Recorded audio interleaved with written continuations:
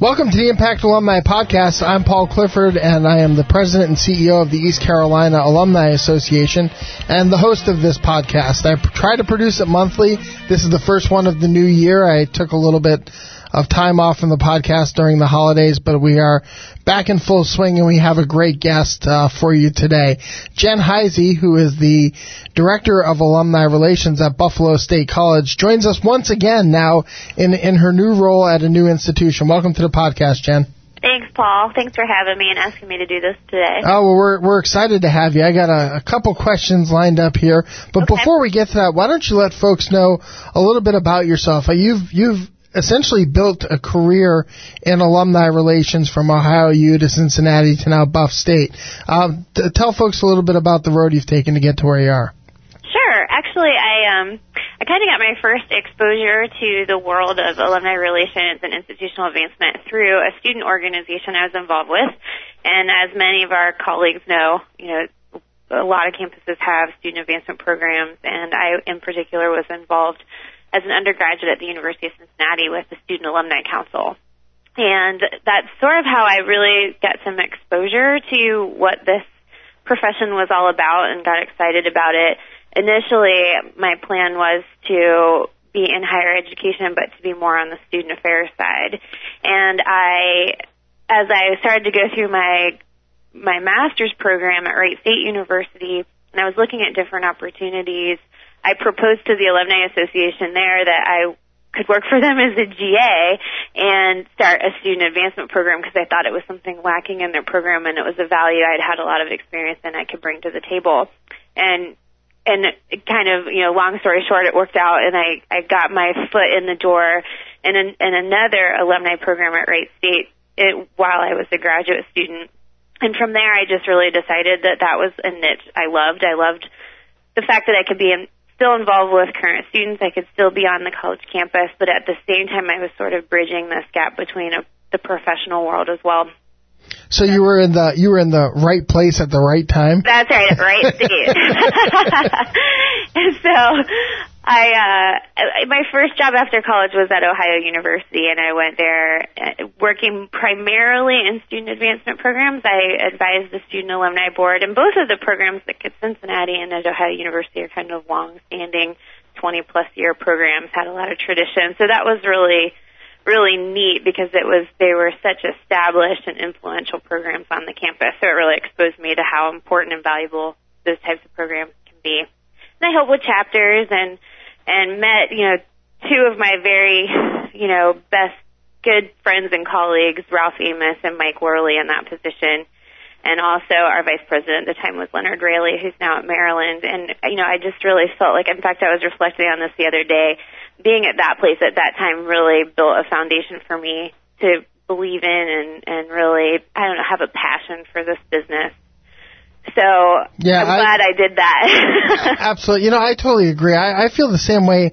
I really think, and I haven't done any reading or study into this, but I really think that the person's first professional experience, whatever profession it is, really sets the tone for the rest of their career. I had a similar experience when my first career at James Madison. I was in a similar position as you, working with the student ambassador group there, and it was an established group, like you said, and very influential on campus. But the people around me, and especially my boss, who really saw himself as a mentor, and I really looked to him as a mentor, really helped shape my initial professional experience. I really think that sets the tone for the rest of your career.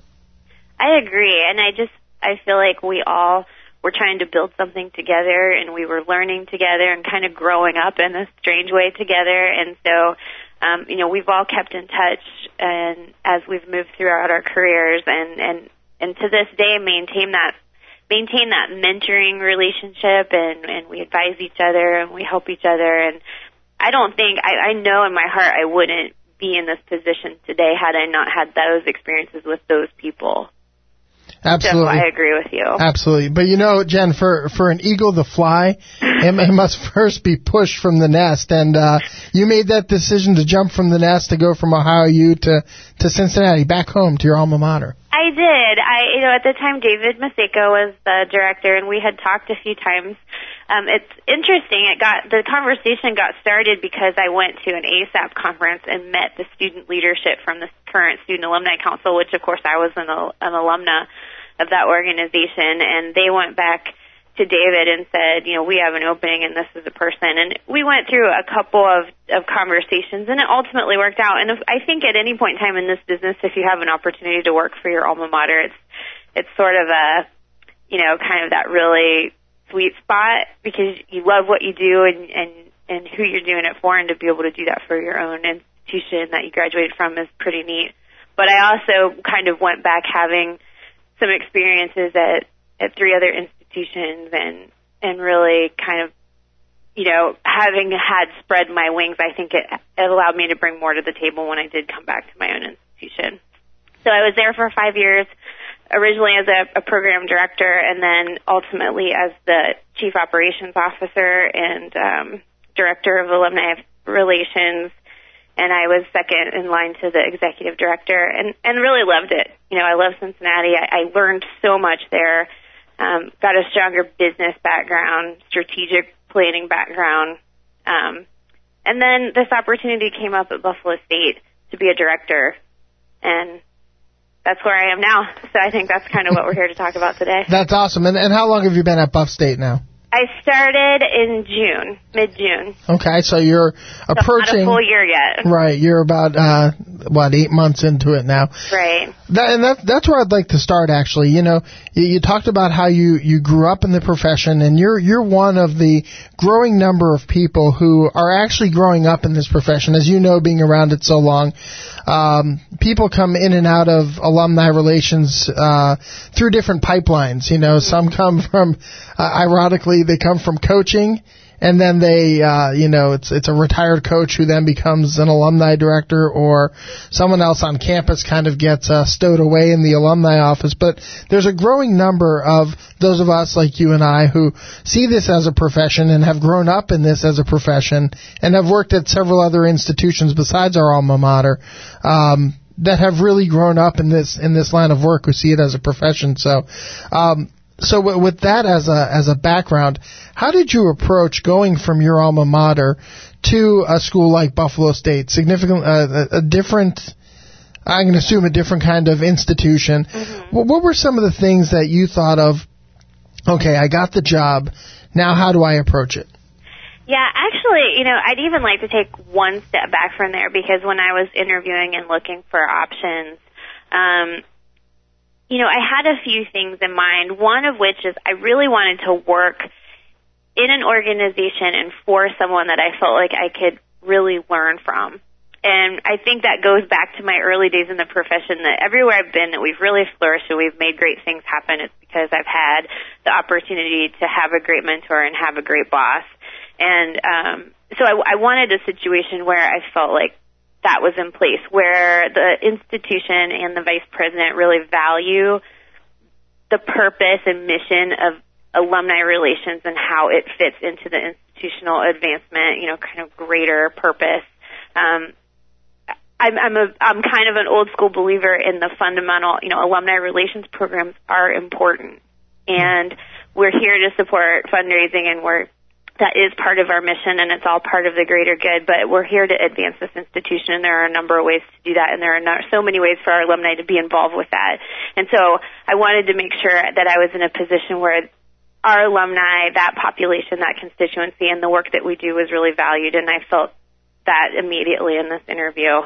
And the third piece of it, I met the staff that was in place, kind of newly in place, in this position that I would be managing, and I was sold as soon as I met them. I feel like if you have the right human resources and the right team, you can kind of accomplish anything, and I just instantly knew that they were those kind of people. They had a great work ethic, they were excited, they were energetic, creative, and so that motivated me to want to come on board and make something happen. And I really felt like because of those things, this was a place where I had the opportunity to succeed and make an impact. And that's what I wanted to be able to do. I want to be somewhere where I can make a difference. So kind of a step back, when I was even looking for opportunities, those were things that really stood out to me about this place. And so I guess kind of early on, I think I came in, like I said, I started in mid-June, which I think is an ideal time to start because it's right kind of before the new fiscal year starts and everything's kind of a clean slate and anew. I had the opportunity to sit in even before I started, to sit in a retreat that our vice president put on that included all her direct reports in institutional advancement. So I got to hear an overview of what everybody was thinking, what the leadership of the division was trying to accomplish, and it really helped me start to build a framework for how this piece of the organization could fit into all that. So I feel really fortunate. Kind of the timing was really good as well. Absolutely. And I'm so glad that in your entire description of what you just talked about and how you talked about our profession, you didn't say the word friend raiser once. No.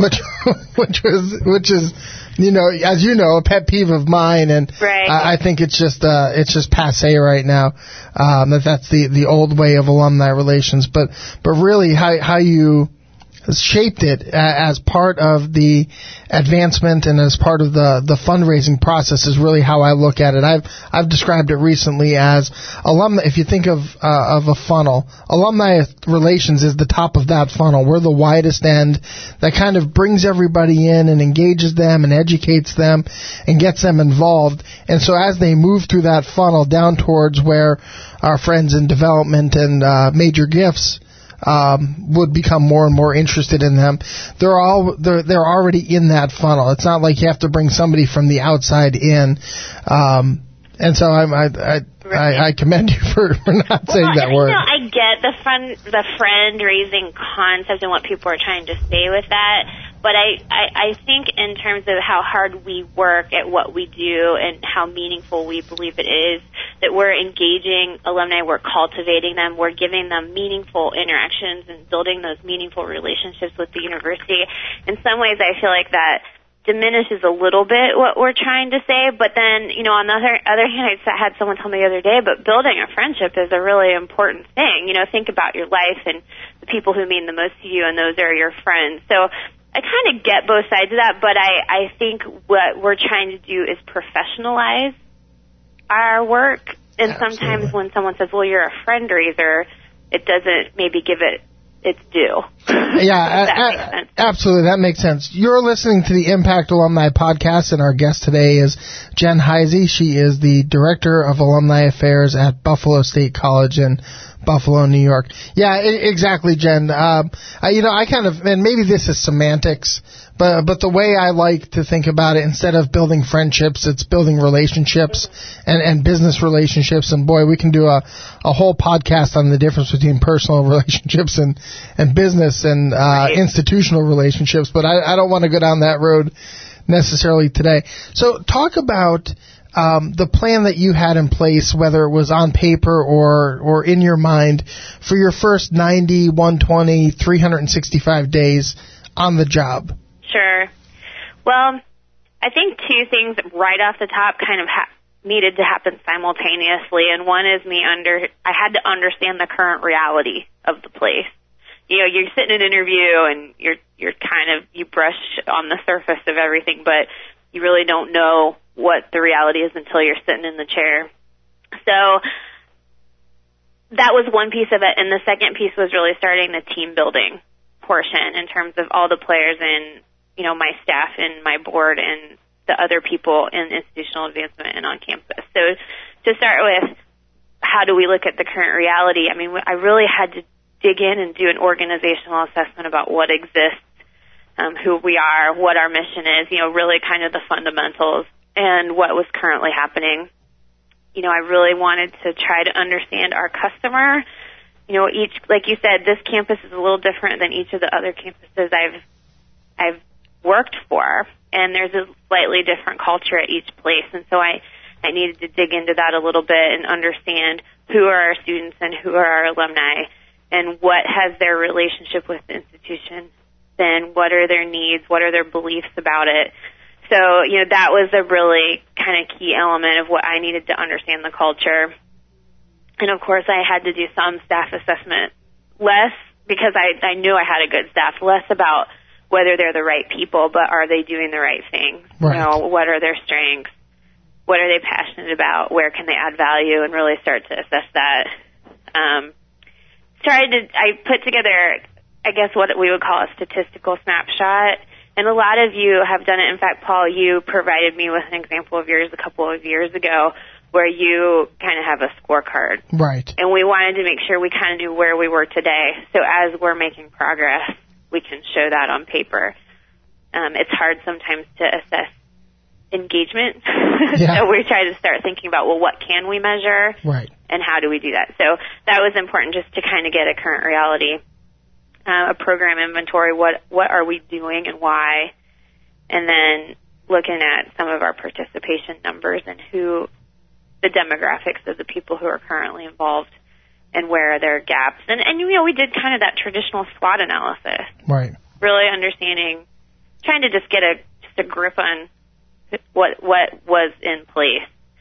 And then the team building part of it, I really wanted to get to know my staff. Like I said, I wanted to get to know other people on campus, other people in the division, and my board. So really kind of building that loyalty and trust and commitment, understanding values, how people are aligned with the organization, and how they've kind of personally felt about the organization. Absolutely. Boy, it's such a smart approach that you've taken. Everyone says that we have to measure and we have to assess, and I don't think that anybody is baffled by that anymore. But I think what the piece that they often miss is, what's the baseline? Yeah. Where did you start? And so that you can show progress at the end of 1 year, as opposed to using the end of the first year as your baseline, because you didn't go ahead and at least assess where you were at the beginning. But no, I commend you for starting there, and knowing, what's important to measure so that you can show your stakeholders where you're making progress. Yeah, and I didn't want to assume that the way I had done things at other institutions was the way it should be done here. I wanted to kind of see what exists and see what people's reactions to, and who was currently participating in those things. And what we found is really we were probably falling below what I would consider, key high expectations for participation. Right. So we know that things needed to be changed, but I didn't want to make that assumption until I knew that for sure. Right. Yeah, I think sometimes people coming into a new position often come in with two perspectives. One is that everything's broken and they've hired me to fix it, right. and two, nothing was good here until I got here. Yeah, or that the way I did it somewhere is the model for how it should be everywhere. Absolutely. And I don't know that that's true. I mean, I think what I want to do is take bits and pieces from other institutions and those that I've been, working for, and trying to create a model here that works for this situation. Absolutely. Well, with every new situation, there's certainly challenges, and certainly there's opportunities within challenges.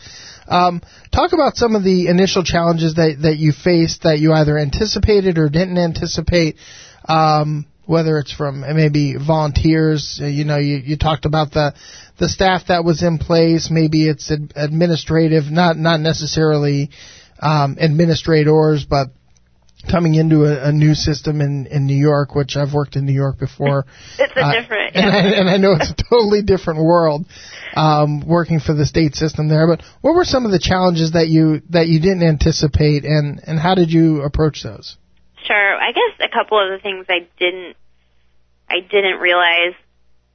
I would say the big piece of it was just a lack of infrastructure all around. A big thing. I mean, there was no operating budget.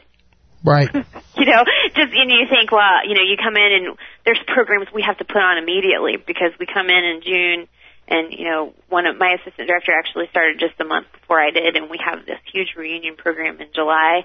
So of course the first thing we ask is, well, what's the budget? What did we do in the past? Well, we could see what they spent, but no one, quote unquote, made a budget for this year. Yeah, I think sometimes people confuse a pool of money with a budget. Right. It was like, well, we know expenses and revenues.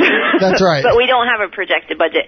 So one of the first things I did was just sit down with our finance committee and the chair of that committee, and we tried to put together at least our best effort at an operating budget for the year, which again, it was great because we were right at the beginning of the fiscal, so we could at least make an attempt for that. And now since 7 months later, we've totally revised it because we have a better knowledge base, but at least we got something on paper and set some expectations for ourselves, and we were able to set some priorities that way. And I think it gave people kind of a stability factor that we didn't have before. Absolutely. Something that's always a concern, I think, to all of us, but there's not an extremely strong revenue stream into this organization, so we're fairly dependent on a couple of key partners, and we don't really get much funding from the institution. So, part of that is to think about how do we change that long term, because we're really in a vulnerable position. Some of the dollars and cents, I think all of us struggle with that a little bit, but there was a little less infrastructure on that here than I expected. And something else I think that I guess, you kind of joked around about working in New York and in the state system and what that means. And it is a little bit of a different culture here at Buffalo State. In New York, this institution was so highly funded over the years, and especially with our older, kind of more mature alumni who I think a school typically looks to for financial support. I don't know that they can completely comprehend what the students have to do to attend school and what a financial burden that is on them and what it takes and why scholarships are so important, because they basically had free tuition here. Right. And they didn't have to pay that. And even some of them will talk about, well, we worked 3 jobs to be able to go to school, and that was just their living expenses. They didn't have the same expenses to actually attend the institution. And so everything's really been taken care of, and there's never been, like maybe some private schools and other state schools that haven't been funded so fully in the past, and now it's a huge change. There wasn't a kind of a culture of philanthropy and participation traditionally. Right. So it's something we really have to start thinking about and trying to infuse in everything that we do and every message we send. And I didn't expect that, because I've never been in a situation where that was the case. We always joked in most of the places I've been that we're really more state located than state funded. Right. And we're we're getting to that place here, but they weren't in that place before. Yeah, I've worked in Connecticut, Virginia, Pennsylvania, and now North Carolina's state systems, as well as New York. Mm-hmm. And far and away, the system that felt like a state system was in New York. I mean, everywhere from unionized employees to how the students approached the academic endeavor there just really felt state institutional, if you will. That it was just that there's a culture there that may have to be overcome more than any other place that I had in my experience. Yeah, and I think that alumni culture, I think it will rapidly change with the student culture, because the reality is rapidly changing. And we have, Chancellor Zimfer is working on, really trying to work with the governor and figuring this all out, and it's interesting because she was my president at Cincinnati, right. So that's kind of a neat switch. But I think it's going to rapidly change with the student population. So as new students come out, they're going to have a different perspective. But trying to go back and rein in these alumni that don't have that perspective, that's a challenge I didn't comprehend. I didn't really expect. So kind of learning, like you said, learning the intricacies of the state and the culture of the institution. Some of that is a little bit of a learning curve, but it comes fairly quickly. Absolutely. And the good thing about that is how state institutions have grown. I mean, the alumni who, and I don't want to say this in a flip kind of way, but the alumni who sort of get it, mm-hmm. are the younger alumni, and there's exponentially more of them because of class size and graduation size. And so, I agree with you that culture is going to change a lot quicker than it may have, 10 years ago. Right. Let me, as we wrap up the podcast here, ask you to set your eyes on the horizon for 3 years from now, and pie in the sky. What's a realistic point that you think you'll have your shop in? What are some of your 3-year goals of, boy, if our alumni Affairs office at Buffalo State is doing this, this, and this, I'm going to be happy with where we are?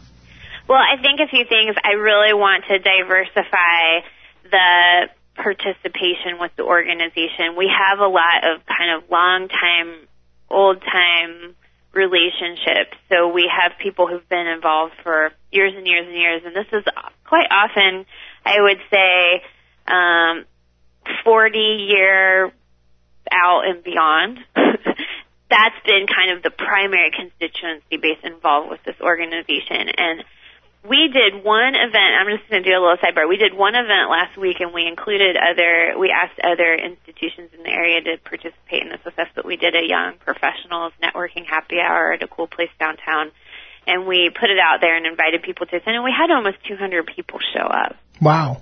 And I think that just speaks volumes to me that we haven't been offering valuable and relevant programs and services for the broader population. And so if I could look forward, I would say that we would be in a position to be offering, not only events, because while I think events like that are important, but how is it value-added programs and services that really allow our alumni to make those connections with each other so that they can utilize effectively the power of their Buffalo State network. And that would be something that if I could see more people that we're the catalyst, that we serve as the catalyst for the alumni to enhance their personal and professional lives that way, that would be amazing. Yeah, absolutely. Expanding your circle of friends. But, boy, how great they would have not been able to connect with alumni from other institutions had you not pulled that event together in partnership with those schools. It just shows another way. Primarily we want to connect our alumni to other alumni. But on the tertiary or on the periphery there, it's it's us being, like you said, a conduit of connection to other folks that may help them advance. Because at the end of the day, all these people want to do is connect with other people that they may be able to network professionally or socially to help them. And regardless of whether it's another Buff State alum or not, you help them make that connection. That's what we're hoping, and we really tried to listen. We haven't done a new one since I've been here. I'm hoping to do that. Of course, budget's an issue, but we looked at an older attitudinal study, and we looked at barriers to participation. And I don't know anybody, and I'm I don't know if I should just show up and maybe our 25 people who came or 30 people who came wouldn't have been enough. We're trying to listen to what our alumni are telling us they need and want, and that we're not offering the right things. And we want to remove some of those barriers. So if I can bring my friend that went to Canisius and UB, and we work together, and we can all come, and I don't have to worry about showing up to something by myself. That removed a barrier, and it clearly worked. So I think listening to what your alumni tell you, helps you provide successful service. It's cutting edge. Yeah. Can you imagine? Yeah, exactly. And really, I think another big thing that, and you and I both have our roots a little bit in student programming, but I really want to work harder on creating an alumni culture on our campus. We're working closely with the annual fund, and they're working on a student fundraising committee, and we want to make sure that we're providing programs and exposure and excitement about your relationship doesn't end with your diploma, but there's so many great ways for you to remain involved in cultivating future leadership, and there's really been none of that happening on this campus. Absolutely. I know you and I both embrace the concept that the further you blur the line between students and alumni, the more they start thinking of themselves in terms of a lifelong relationship with the institution as opposed to a 4 or 5 or unfortunately sometimes 6 years relationship with our institutions. But boy, those partnerships and connections with student affairs and with the admissions office and career services are key to that, especially in a small shop. Getting them to buy into the concept of lifelong relationship, I think is an important first step. Absolutely, and I think it's essential. If we can be part of the student experience, it's a lot easier to ask them to be a part of the alumni experience. And without that continuity, it gets a lot harder to ask them to do that once they're out of here. And then from a kind of just a fundamental organizational standpoint, just getting some of the infrastructure built so that our volunteers, because I have a small staff. There's 3 of us that are full-time and 1 part-time, and I somehow figured out how to hire a part-time intern to save our lives. But, we want to make sure that we've got the systems in place and the resources necessary so that we can have a strong volunteer base who can kind of know what their expectations are, get in and help us get things done. And if they're willing to invest their time with us, that we give them the structure to do that. We don't currently have that. And I would hope that 3 years from now we would see a really robust volunteer base, because this is their alumni association. I mean, we should be the good stewards, but our alumni should really be the ones driving the activity. And so I would love to see all of that put in place so that we can have a really strong volunteer base. Absolutely. Absolutely. Well, Jen, thanks for taking time out of your busy schedule to join us today on the Impact Alumni Podcast. It was my pleasure. Thanks for asking me. We've been talking with Jen Heisey, the Director of Alumni Affairs at Buffalo State College, and you're listening to the Impact Alumni Podcast. Well, send us feedback and connect to the show. Visit our website at alumnipodcast.com for other episodes of the show, and send us an email on topics that you'd like to hear about on future shows. You can email me at paul.clifford@alumnipodcast.com. You can subscribe to the podcast on the iTunes Music Store, or just visit alumnipodcast.com to subscribe. And as always, become a fan or become a friend of us on Facebook, Twitter, and LinkedIn. Get involved in the conversation on one of these social media sites. Thanks for joining us today, and until next time, so long.